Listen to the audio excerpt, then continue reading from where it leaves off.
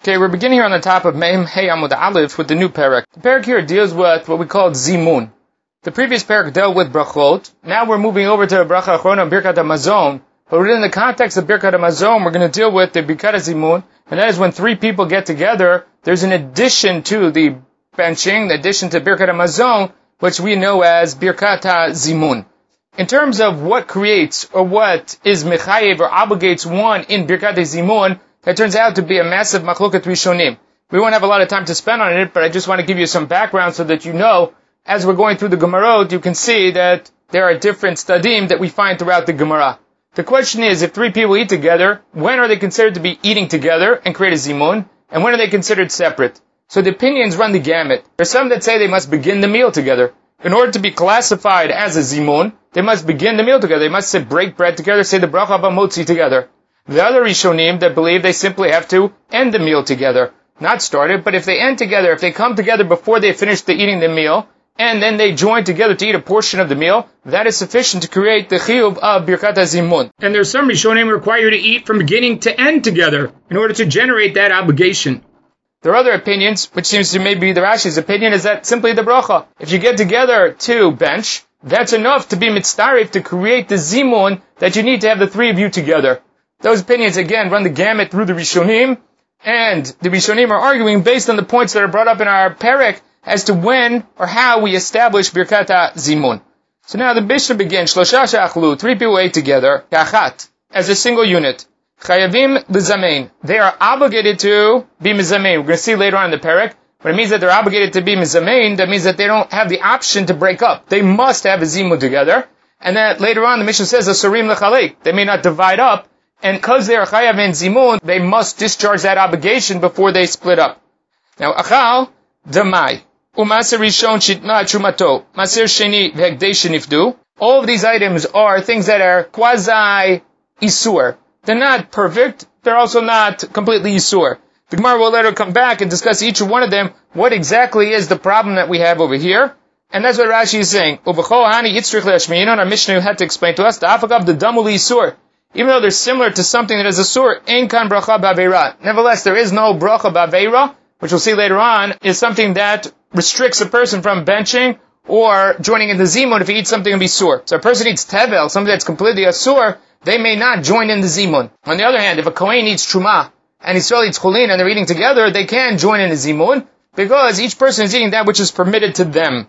So over here we have achal demai, person who ate demai, which is produce that is sold by an Amaretz to a chaver, and we're uncertain as to whether he was mafrish trumot to masrot. Maser rishon shenitla trumato. From here it sounds like you're talking about maser rishon that the Levi has, and he gave the trumat maser to the Kohen. Obviously, if he did that, there's nothing wrong. The Gemara again will discuss what the issue is. Maser sheni v'hekdesh shenivdu. Maser sheni and hekdesh can be redeemed, and the monies then can either by maser sheni brought up to Yerushalayim and used to purchase food in Yerushalayim and eat them there, or hekdesh, the monies are then given to hekdesh. In both of these cases, that's completely permissible, and the Gemara will discuss what nuance happened here that made it that it wasn't perfect. Veshamash shachal kezayit, the person who is serving the meal who ate a kezayit. In general, it would be improper for him to eat with the people that are mesiv, that are eating there. The shamash is the server, the servant, and therefore it would be inappropriate to eat with them. On the other hand, if there are two, and then the shamash eats and he becomes the third, that's to their benefit, and therefore it is permissible in that case. Vakuti, Akuti is also fine to mizamnim alav. All of these people, we can have a Birkat HaZimun with them. Again, the Gemara will deal with all of them. Achal tevel. On the other hand, if you eat something that's completely asur, tevel, maser rishon shelo nitna trumato, maser rishon of the Levi that doesn't have trumat maser removed from it, u'maser sheni v'hekdesh shelo nivdu, that were not redeemed, v'shamash achal pachot mikazayit, or a servant, or a person who is serving weight less than a kazayit, v'anachri, and a non-Jew, ein mizamnim alav. They do not join in to the Birkat HaZimun. They do not qualify to make up the three for Birkat HaMizun. Nashim, vabadim, uktanim, in mizamnim alehem. Women, servants, and children cannot be mitzdaref to the zimun. Ad kama mizamnim. What is the threshold by which one has to eat in order to join the zimun? Tanakama says ad kazayit. As long as you eat a kazayit, you can join in the zimun. Yehudamer ad kebeitza. You have to eat an egg's worth in order to join in the zimun. Gemara wants to know right away, minahani mileh. Where do we know that there's such a concept called Birkat HaZimun? Zamar Avasi, Damar Krot. The pasuk says, Kadlu l'Shem iti, uneromama shemo yachdav. So, as Rashi explains here, there's a person calling out, Gadul Hashem iti. I am the person, let us rise to Hashem together. But he says Gadlu in the plural, the minimum plural is 2, and he says iti with me. That means he is speaking to at least a minimum of 2 people, and that means 3. And we'll elevate his name together. So that gives us this basis for 3 as the minimum for a zimun. He quotes the pasuk here, Kishem Hashem ekra, havu godel elokeinu. The same concept again. He says, Kishem Hashem ekra, ekra is in the singular. I will call the Shem Hashem. And then havu, the response is from a plural, minimum of plural is 2. Havu godel elokeinu. Then we will rise or elevate towards God. This is the source for zimun, because in all these cases it has 3 individuals involved with it. The problem is, what does this have to do with zimun at all? It's true that you have 3 in these psukim, but the Gemara earlier on in the Masechta already used these psukim actually for the source of Birkat Torah, not for Birkat Zimun. So there are a number of ways to solve that or to explain that. One of the ways to explain that is that this is a din in Shevach Vodah. Whenever you give praise to Hashem, this is the proper way to do it. It requires a opening and a response. Someone opens up with the praise to Hashem, and then there are respondents to the praise of Hashem. Birkat Torah is Shevach Vodah Hashem. Benching is also Shevach Vodah Hashem. And the Birkat Zimun is premised on this idea that it's Shevach Vodah Hashem. The other possibility, which I heard from Rav Meir Lichtenstein, is that the meal that one wants to eat, the Torah is trying to create in Chulin something similar to Kodesh. We have that in many instances, for instance with Shchita. The reason we have Shchita by Chulin, it's a derivative of that which happens by Kodashim. So there is a way to be Makdish, that which is Chulin, to be similar in concept to that which is Hekdesh. Now Hekdesh, or the concept of Hekdesh, is that everything belongs to Hashem, and we're always before Hashem. So what we want to do in our life of Chulin is to somehow emulate a little bit what happens in Kodesh. And that's to feel or elevate our meals to the point where we feel like we're eating before Hashem.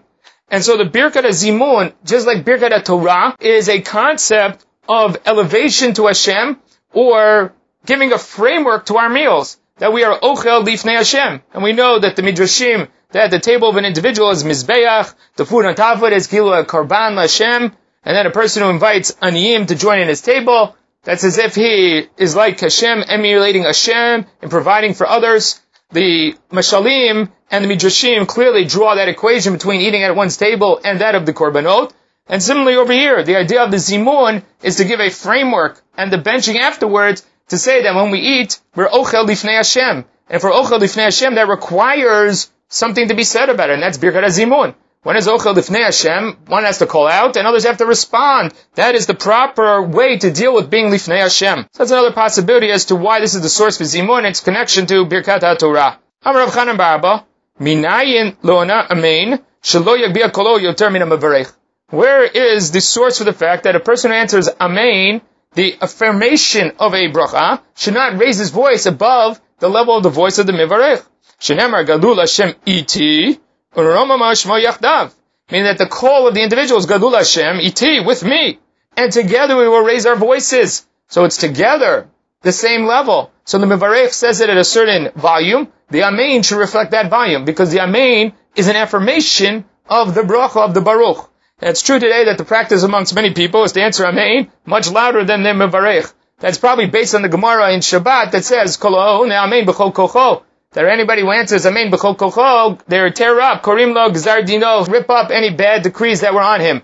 Over there, the Rishonim argue about what does it mean b'chol kocho. Does that mean b'chol kavanato, with all his intent, with the proper mindset, or does chol kocho mean literally, physically, with all of his strength? And that is probably what the basis for the minhag today is, that people raise their voice when they answer Amen. Amar Rabbi Shimon Pazi minayin she'ein hamitargim rasha l'gbiya kolo yoter min hakoreh. How do we know when they read the Torah in the time of the Gemara, they used to read one pasuk, and then they have a mitargim translated into Aramaic, pasuk by pasuk afterwards? How do you know that the one who's translating can't raise his voice higher than the one who's reading the Torah? Shenemar Moshe yidaber ve'elokim yanenu b'kol. That Moshe spoke, and as Tosafot says, Mistama Moshe spoke at the top of his voice because he's trying to speak to all of Klal Yisrael. Then ve'elokim yanenu b'kol, and Hashem answered back b'kol. She'ein tamalomer b'kol. Whose voice is that? Ma tamalomer b'kol b'kolo shel Moshe. The same level or the same volume as Moshe. Now Hashem was only speaking to Moshe, he wasn't speaking to Bnei Yisrael. So for Moshe to raise his voice to the highest level, that makes sense. But why did Hashem reflect the volume of Moshe's voice? even though he was just speaking to Moshe, because of this principle that the Metargim cannot raise his voice more than that of the Koreh. And that makes sense even from a philosophical standpoint, because the Targum should not be more important than the Kriyah itself. The source of the Kriyah, the reading of the Torah, is the real thing.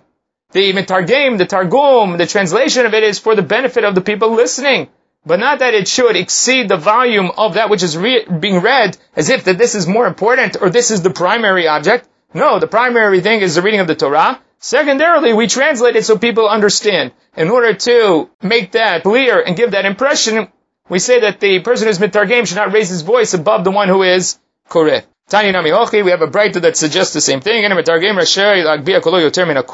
the Metargim should not raise his voice above the one who is Koreh b'Torah. The Metargim lagbia kolo keneged Koreh.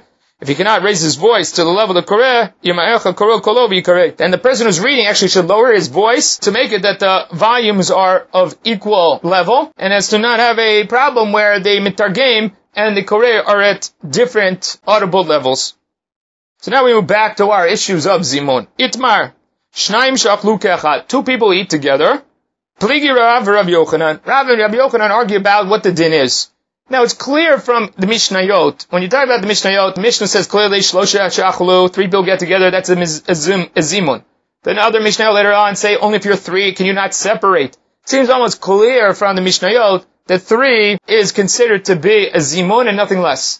The Amoraim all of a sudden introduced this concept that you can have two that make a Zimun. Something that's not found in the Mishnah. Now, it could be possible that this is really a derivative of the fact that we compared Zimun to Birkat Torah, or maybe even to what people call Yoshev or a Beit Din.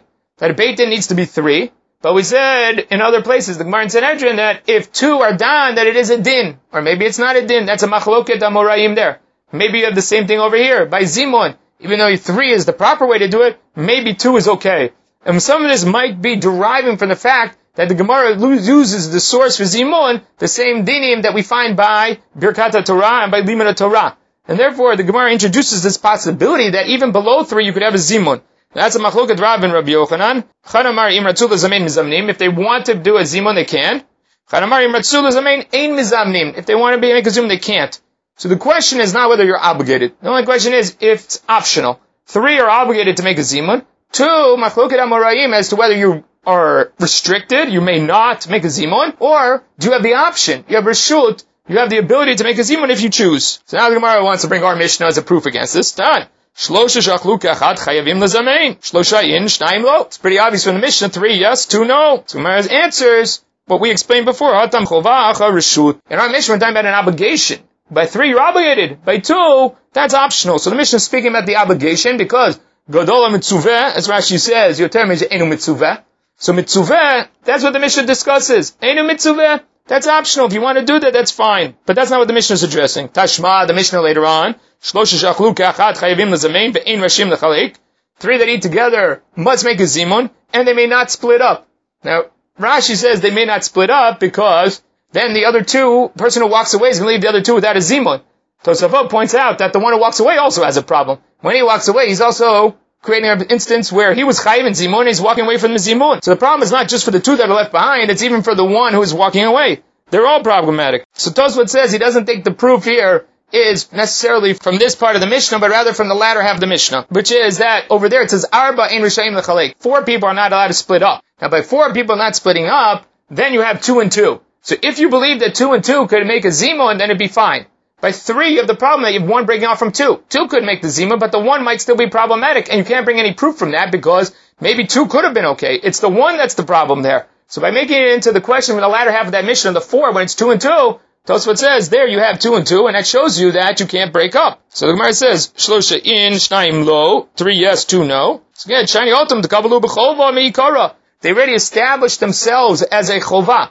When they obligated themselves to have a zimun, whether they were 3 or 4 together, that's a zimun of chovah, where you're obligated. And again, Rashi says, Golda mitzuveh, Meshena mitzuveh. And therefore, better to have a zimun biglau chovah, because you're obligated, rather than a zimun that comes because of optionality, because of a reshut.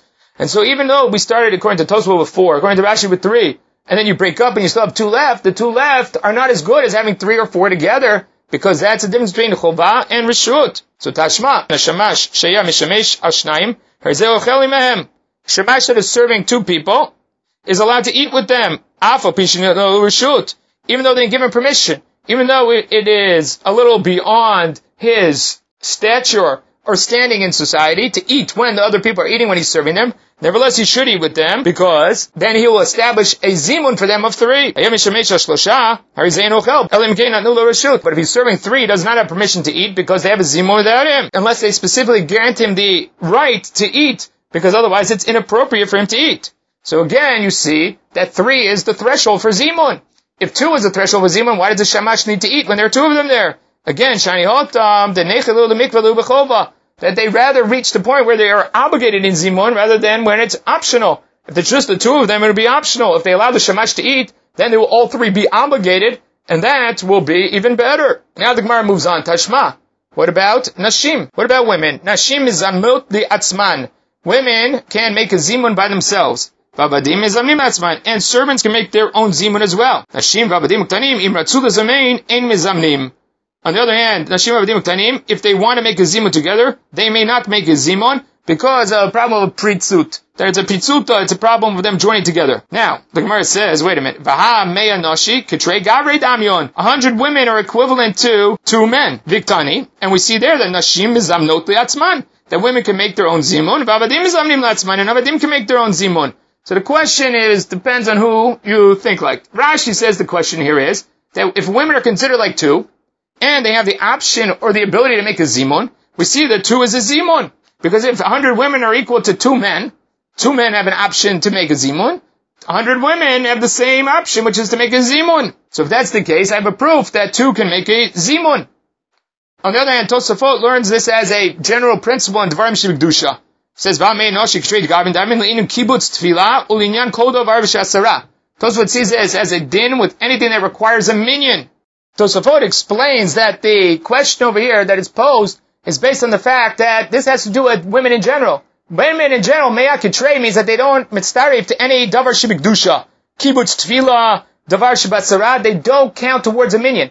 And despite the fact they don't count towards a minyan, they still can make a zimun. So you see that the qualification for minyan is not important here. And they can make a zimun, whether it's 3, whether it's 2, it doesn't matter, because we're saying meya kitrei, that 100 women are like 2, and even though they're counted like 2 with any other davar shebekdusha, nevertheless, they can bench over here. They can make a zimun. So you see that when it comes to 2, there is a din of zimun.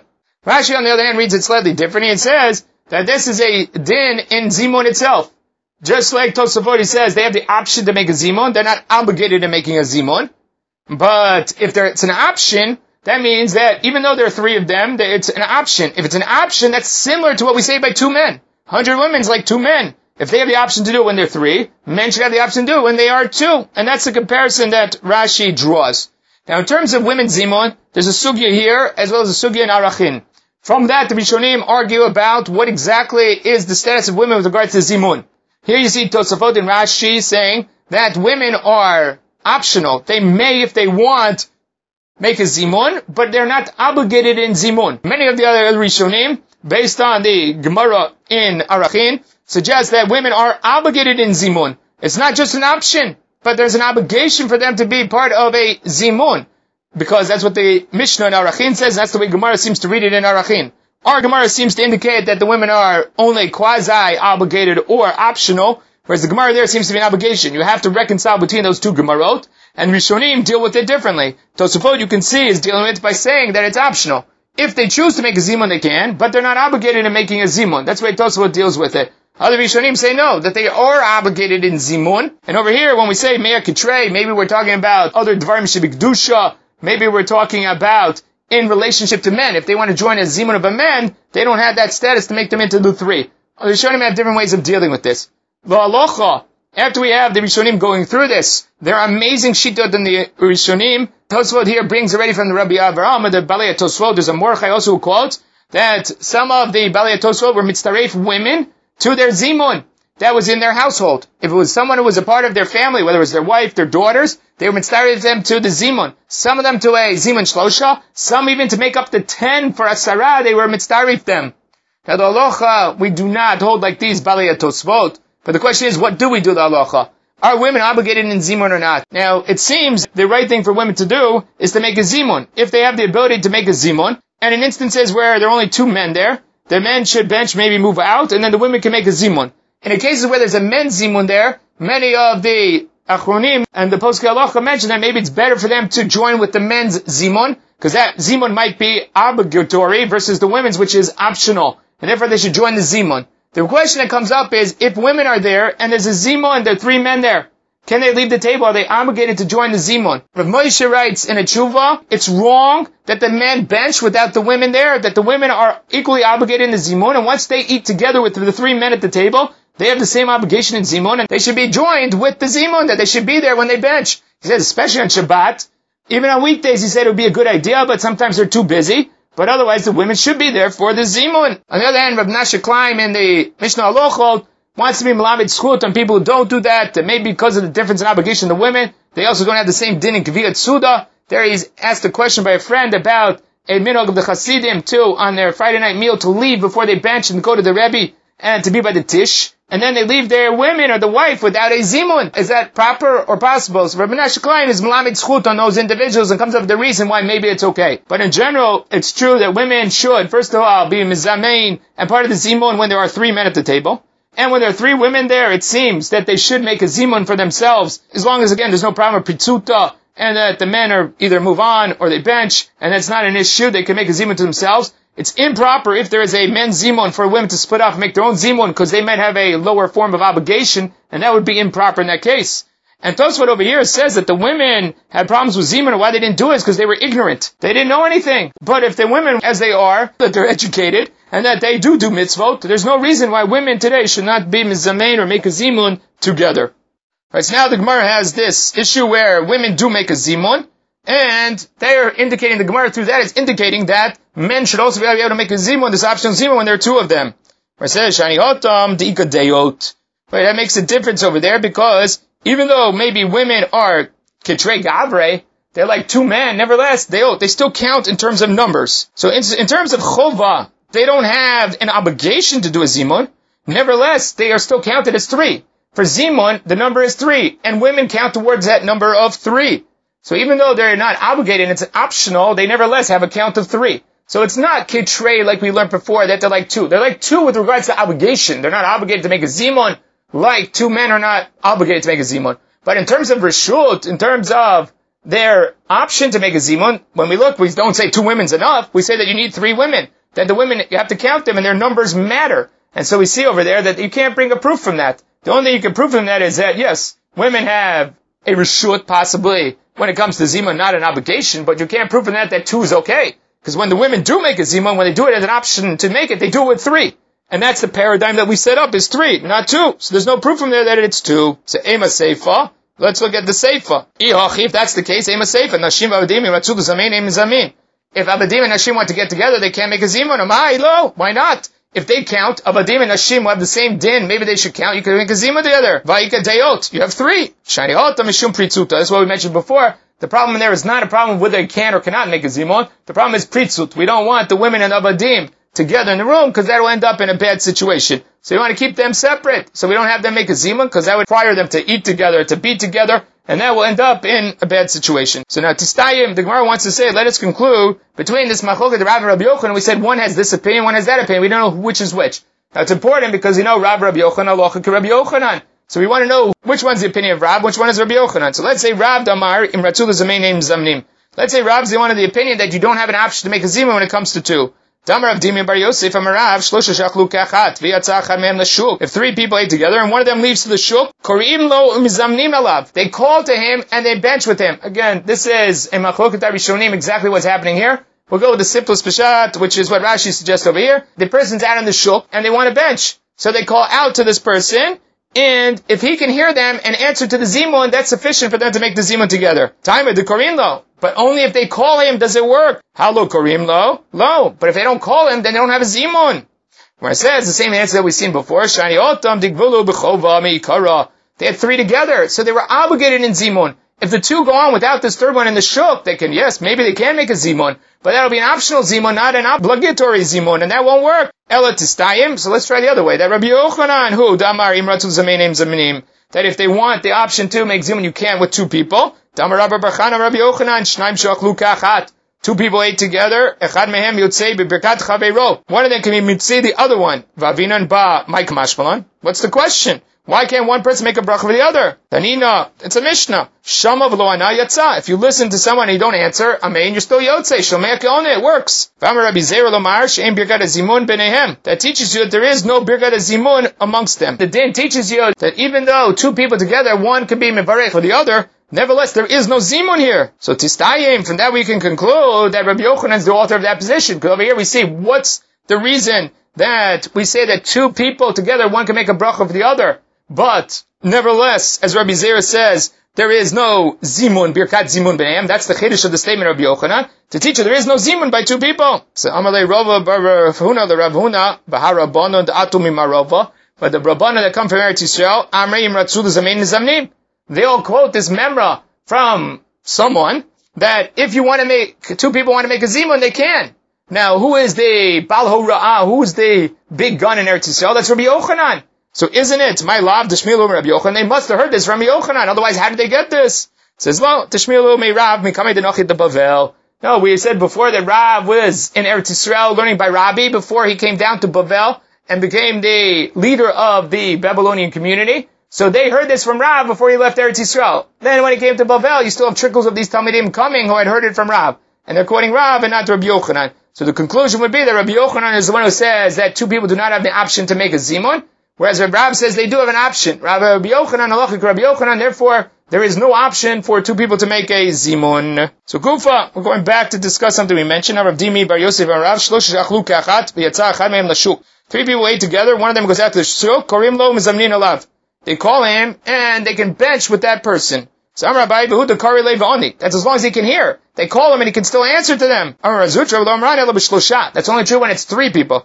When you're talking about 10 people, he has to actually show up. So Matkiv lo Ravashi, Ravashi says, I think the opposite is more logical. Tisha nirin gasara. 9 people look like 10. You can't discern between 9 and 10. So if he doesn't show up and he's out there answering, people will just think it's 10. That's why every time you need a minion, you're looking around, you don't know if you have 9 or 10. You have to count because people don't know. It's not easy to discern. Shnayim nirin kishlosha. If you have 2 people or 3 people, it's very obvious whether you have 2 or 3. So therefore, if the person's in the shuk, you can't have the benching of 3 people unless the person returns and shows up. By a sarah, when you have 10, 9 people and the other person in the shuk is answering them, maybe that's fine because it looks like 10 people. People won't get confused. The Gemara says the conclusion is, Kir Mar Zutra, the halach is like Mar Zutra, that it's only true b'shlosha, above b'asara, you need him to show up. My timer. Came into Bayit Kure Shem Shemayim, because they're going to mention Shem Hashem. 10 by benching allows you to add the word Elokeinu. Batzim Asara, Lav Orach Aro. It's not proper etiquette. It's not proper derech eretz to mention Shem Hashem unless the 10 people are actually present. It actually comes up in a Gemara on Daf Mem Zayin. There's going to be a machloket there with regards to how we put together 3, 10,